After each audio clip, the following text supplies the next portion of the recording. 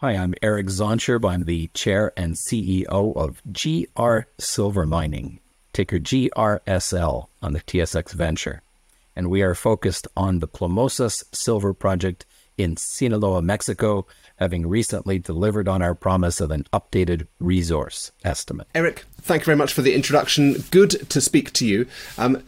Let's go back to that resource that you've just put out.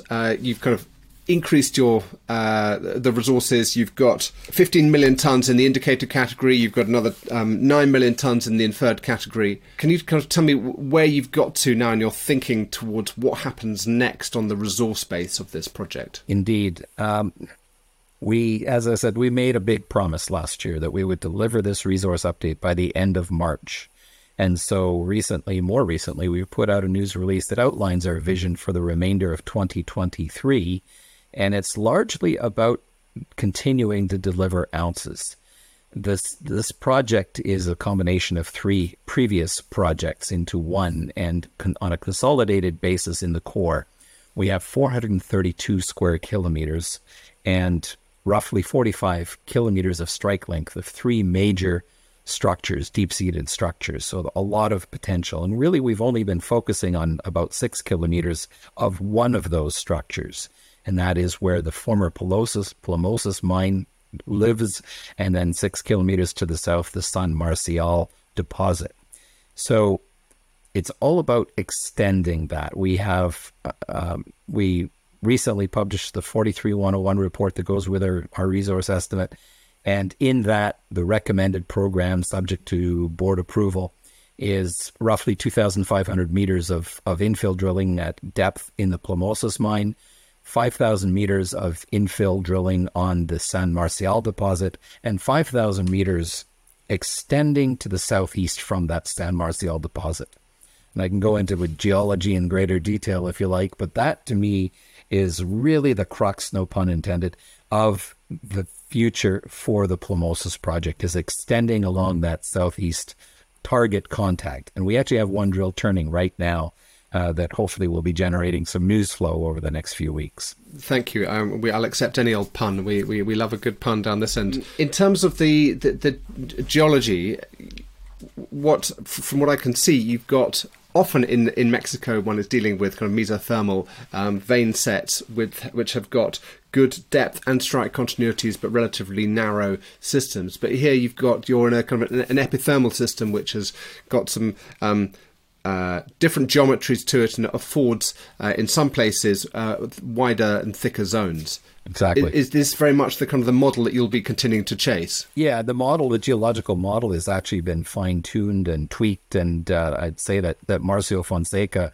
our president, founder, and COO, and his geological team have done a superb job of peeling the geological onion, and I've used that one before. But the idea is that we see this beautiful hydrothermal breccia that is the first event, if you will, of this thick body that is generally polymetallic, but then one has cross-cutting structures that enhance the precious metal content.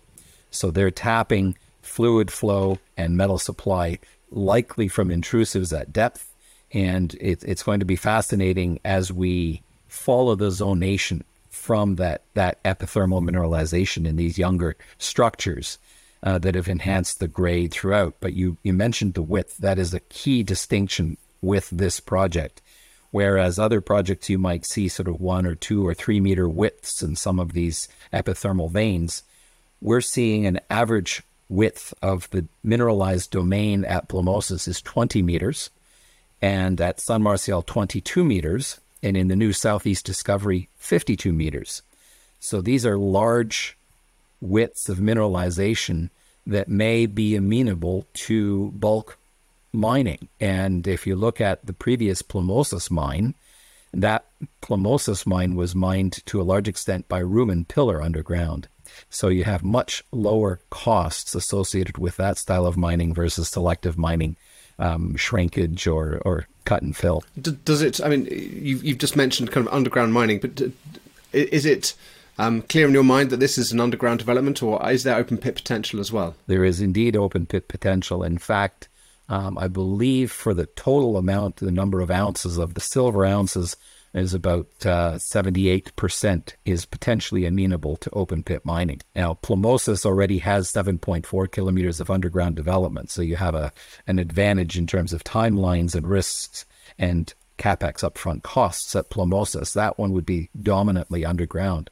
But at San Marcial, perched on the side of the hill, there's definitely some advantages to having open pit mining in that sort of a setup. It's obviously it's easier to get started on open pit, although if you've got underground development, it may also be not so difficult to start underground. But getting a few years of large tonnages through an open pit can certainly help. What I was going to ask you about with the in your inferred resource, you've got a grade of 78 grams per ton silver, and in your indicated resource, you've got 117. So it's 40 grams richer in the indicated category. But when I look at the silver equivalent grade, they're very similar, 179 to 171. Is that because in the areas of your inferred resource seems to be a higher gold content, or what is the contributing? Please explain and unpack that a little bit for me. Sure. In general, when I was an analyst and spent 34 years as an analyst, I always looked for an indicated grade higher than an inferred grade, which in general implied to me that as one tightens the drill spacing, improves the resolution, you're capturing more of the deposit, and statistically you're going to get a higher grade. So I was always looking for that differentiator. In this particular case, you have an additional factor, and as I mentioned, you've got the hydrothermal breccia. This is large, thick body that's polymetallic, but cross-cutting high-grade structures. So as you tighten the drill spacing, you're capturing more of those high-grade precious metal structures, and that's what boosts the grade as you tighten the resolution. In addition, when we're talking about a wide spacing on that hydrothermal breccia, you've got more of the lead and zinc that you're picking up, and that's why your silver equivalent grade is relatively the same.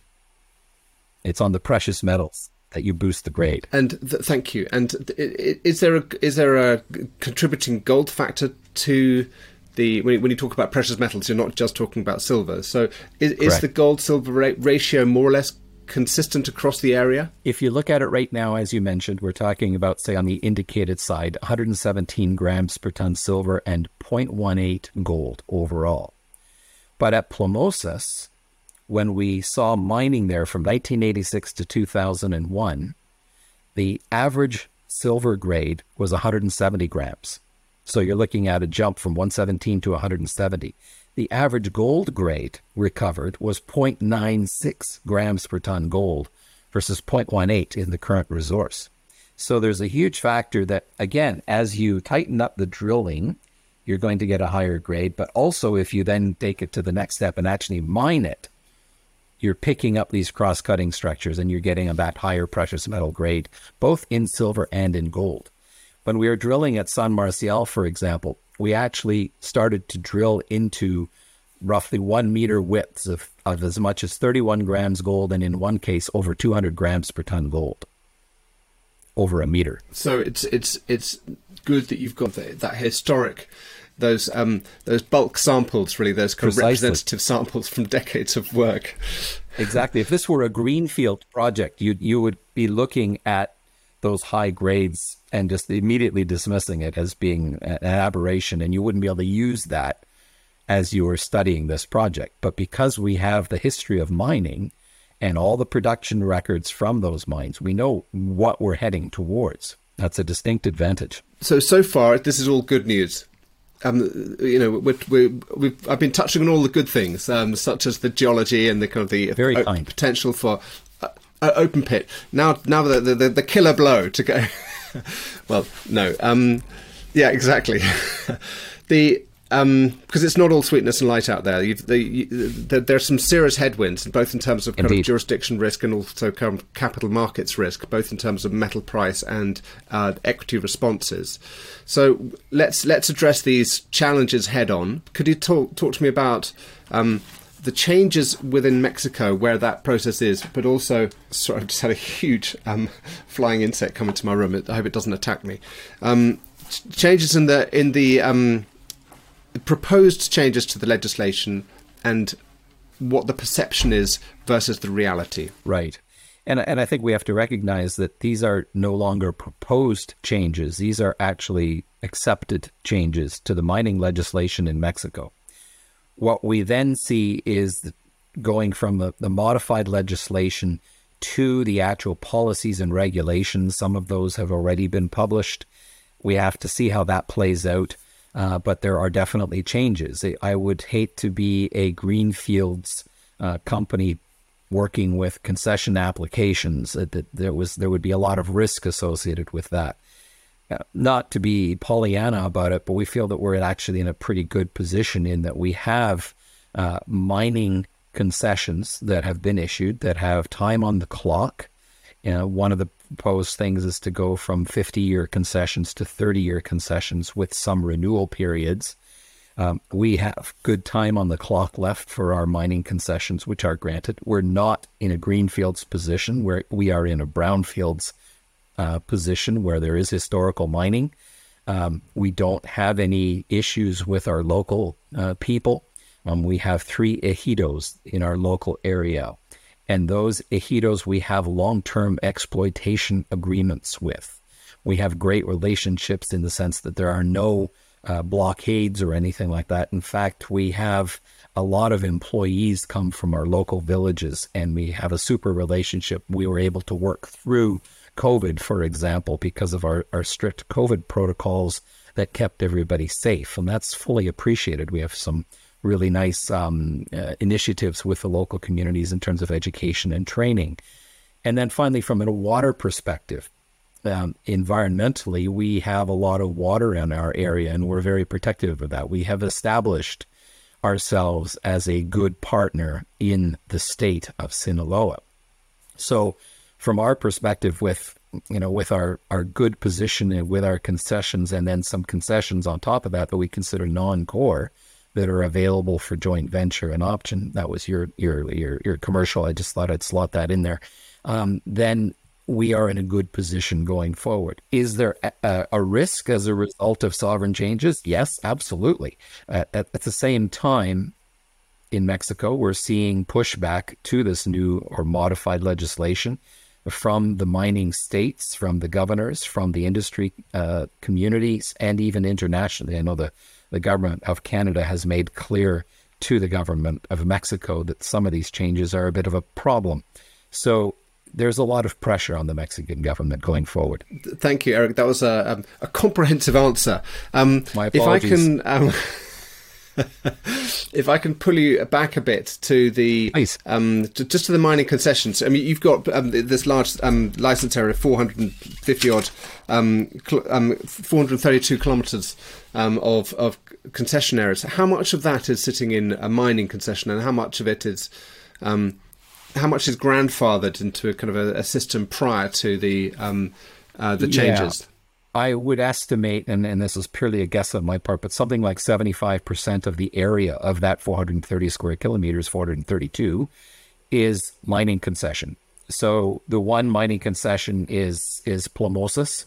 The other mining concession group is La Trinidad. La Trinidad was an open pit, a heap leach gold mine and a gold oxide mine that was operated, starting off with Eldorado Gold, in fact, going back into the 90s. So these are existing mining concessions. San Marcial is on an exploration concession, but that doesn't change the tenor at all. Tenure, pardon me. It changes your timelines as you apply to go from exploration to exploitation.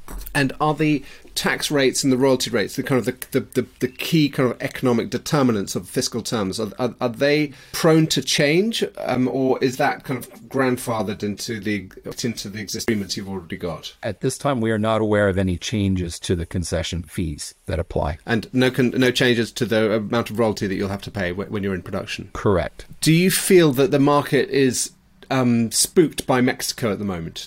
Do you hear that from investors when you speak to people? Absolutely. We are facing headwinds, not just of our own making, but you could say that relate to silver as a commodity. Mexico, in terms of the changes to mining legislation, have definitely spooked people. I've spoken with some institutional investors that have actually said, we will not invest in Mexico anymore at this point in time under the current mining legislation. It's as simple and as clear cut as that. And hence the people that as kind of at arm's length as the ambassador of Canada or the delegation from Canada speaking to the Mexican government saying this is harming Canadian business as well as harming yourself. Correct. Yeah, it's trouble. It's the difficult thing for these politicians that they've always got a populist agenda as well. So there's managing the economics, but there's also managing the politics of popularity of your voter base. It's a difficult act. Well, I think it's a bit more than that. I mean, I respect the balancing act that they have to make. They want to protect the environment. They want to protect the people culturally, and I salute all that. But at the same time, one has to be cognizant of the fact that the capital markets that supply the funds to do these things, to the foreign investment that has to occur for these things to go forward, that is fluid. It will follow the easiest path, the path of least resistance. And as soon as a company puts up too many barriers, or perceived as having put up too many barriers, that foreign investment will go elsewhere. Yeah, the investor dollar will go somewhere else. Indeed. Thank you for the kind of update on Mexico. I just wanted to ask one more question on the technical side of things. In your update a couple of weeks ago, or last week, on your kind of plan for 2023, you also mentioned that you're going to be doing some kind of first pass internal technical studies, looking at economics, trying to wrap your head around those kinds of numbers. Could you just kind of tell me a little bit more about that process, what stimulated it and what your end result is likely to be? Sure. We don't know what the end result is until we get there, but the idea is to prepare to answer the question that we get, and that is, well, what's it worth? How can you mine? And what is the impact of having such beautiful mining widths potentially? What does that do to your economics? And so the next natural step is to do a preliminary economic assessment. At this point in time, we're not prepared to embark on that. Obviously, capital markets have to be supportive for us to go forward with some of the things that need to be done to do a preliminary economic assessment. In the meantime, there are several studies that we can do in terms of metallurgy. We have broken ore sitting there with things we can do to process that and see and confirm what the recovery rates might be, for example, in a modern context. So these are the things that we can do, and these are the things that we will do based on very cost-efficient, inexpensive technical studies. Gradual de-risking, kind of taking a kind of a rifle shot approach to a series of technical challenges that when the time comes you'll be able to incorporate into a waterfront economic analysis. Indeed. I mean, we have some good sense of what the metallurgy is here. Obviously, from production records at Clamosis, we've done some preliminary metallurgical work at San Marcial, and we need to strengthen those studies to see what we can do as we move into a preliminary economic assessment mode. We're just not there yet. Got it.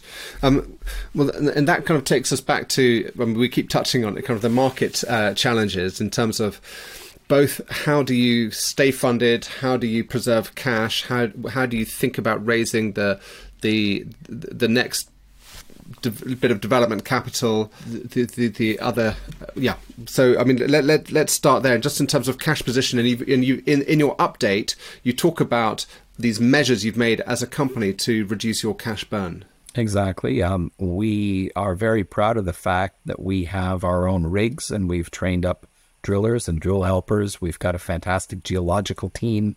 We've got a beautiful camp that's well established. It was a camp that was built during the mining days and has now been restored, such that we are able to employ a good chunk of people that are local. And that's an important part of having a good relationship with the local community.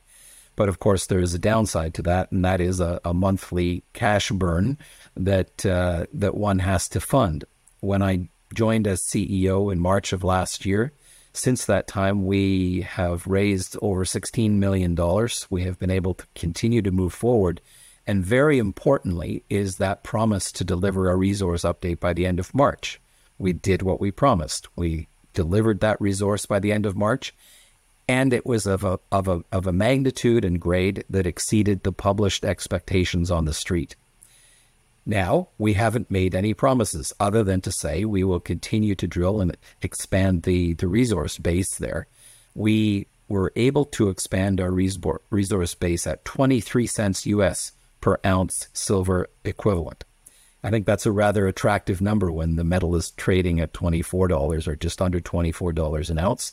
We think we can continue to use our geological model to deliver more ounces to the inventory, and that's the plan going forward. That is, however, also the challenge. We are getting to that point where we need to finance again. Yeah. So grow the envelope, add ounces. The challenge is when the market doesn't reward exploration, which was very much the case of 2022. In a sense, you could discover at a very low cost, but the market would not reward you for discovery. In a sense, it feels a little bit like that now. I mean, for all of the progress in GR Silver, the share price is still struggling. I know it's incredibly frustrating. I've been in a similar situation myself, and you know, it's hard to know when the market is going to change. How do you cope? I mean, how do you? What's your philosophy? What's the discussion at the board? Is it we've just got to persist, and eventually the market will turn? Well, I think the alternative is to go into hibernation, and I think the moment that the market becomes aware that you've stopped drilling, that you've stopped generating news, that your share price becomes a fraction of what it is today. So I think we have to continue to drill. We have to continue to deliver news to the market, even if the market yawns. And as it was, we delivered the resource and the stock went up by around 30%. And it's come right back down again because everyone goes, wow, that was a great result. Please send me your sub-agreement. I want to participate in your next financing. Well, maybe there isn't an immediate financing. Maybe we'll have to look at alternative means of getting cash into the treasury. Obviously, cutting back on headcount and the number of vehicles being leased and all these different things are things, and of course, executives taking a pay cut and directors not taking fees. Our directors are amazing. They have opted not to take fees in order to make sure that we can continue to drill. So one has to take these steps in order to move forward. Well done.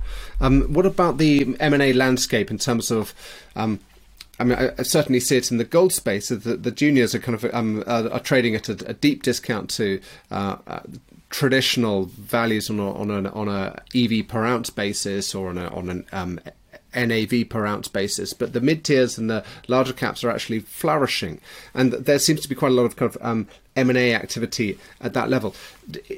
Is Mexican M&A on hold until there's clarity on the government? Is that a key impediment? It is an impediment. It is a headwind. Normally, I think at this point in time, we would be seeing more of the M&A bubbling. We are definitely talking to people. We definitely get pushback from the institutional investors that say, well, there's too many Mexican names. We want to see consolidation in the Mexican silver space. We want to see the emergence of a company that is the definitive silver investment to represent the space. But I think putting two exploration companies with projects at the same stage, that doesn't make sense. Then you have two orphans that need to be funded and fed. So my belief is that we are going to see M&A where a producer, even if it's on a small level, that has 2 or 3 years of life left but has cash flow, merges with companies like GR Silver that have 10, 12, 15 years of potential mine life ahead of them. And putting that together, that's where 1 + 1 equals something more than 2. That makes sense. And I think we will see, despite the sovereign headwind, we will see more of that coming up. Absolutely. And I like the fact that you the rationale for not merging juniors, I see it exactly the same way. Hungry children, you mentioned two orphans that need feeding. Which kind of brings me back down to so the ultimate driver of this is therefore the geological narrative. It's the reinterpretation that you've got. It's the new model. It's the understanding of the cross-cutting. It's the southeast extension of San Marcial with the wider zones. If you can hang a geological narrative around that gives you the upside and the kind of the opportunity to re-rate.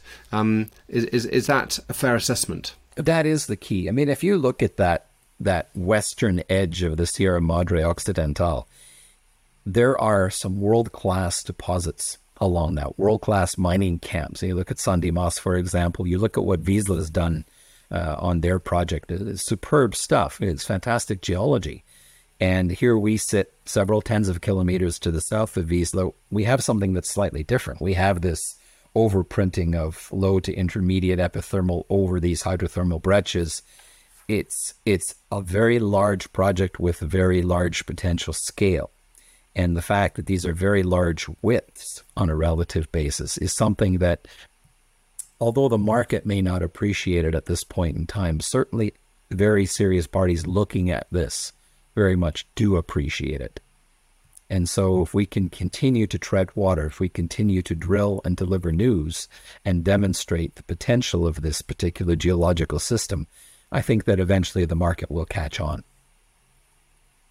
In the meantime, we sit at a significant discount. Yeah. Well, that's the opportunity, isn't it? I mean, it's the risk and the reward. There has to be kind of an asymmetric approach for kind of investors to feel comfortable, and perhaps it'll be some stabilization of the Mexican legislative area that will kind of highlight the reward potential once the governmental risk has kind of stabilized, and then we come back into the usual matrix of geological risk, technical risk, and the other good things about being a junior exploration company. Exactly right. Good. Well, Eric, thank you very much for taking the time to explain all that to me. I feel as if I know the company a lot better after a very brief time talking to you. I like the upside of that area to the southeast of Marcial. Presumably, you are looking at your entire land package and realizing that you've got chips to bargain with, and so you must be handing out NDAs like confetti and trying to speak to other mining companies. More like post-it notes rather than confetti, but yes, there is definitely interest in the non-core that we have, over 300 square kilometers of non-core concessions. We have areas of the core that are not being explored to the extent they should be. Our focus, as you mentioned, is on that target contact between the upper volcanics and the lower volcanics. That's proven to be extremely important in locating that. Also important is to follow some of these cross-cutting structures. We have a very, very attractive cross-cutting structure, a structural corridor that actually connects San Marcial and seems to go directly to La Trinidad. And so there are some very interesting historical operations, small-scale artisanal type operations that we're finding as we do detailed mapping along that structural corridor. So our current program on the surface is detailed mapping, extensive lithogeochem surveying to generate drill targets for the future. In the meantime, we're drilling along that southeast extension of the contact, and that's going to be quite exciting from at least a geological perspective. Let's hope from an economic perspective as well. And is that going to be news flow that you're going to be delivering through the course of the year? It's kind of gradual infilling and extensional drilling with the occasional bit of metallurgical news flow thrown in there. Indeed, the extension is the headline, right? As we potentially come up with new mineralization, whether it's of the same style or something new as we extend to the southeast. But the infill drilling is important from an economic perspective. As you can see, we increased our grade quite significantly from the previous resource estimate to the current resource estimate, and that comes through infill drilling. That is the low-hanging fruit, if you will. Good. Well, good luck with it all, and thank you very much. I thank you, Merlin. It's always a pleasure chatting with you.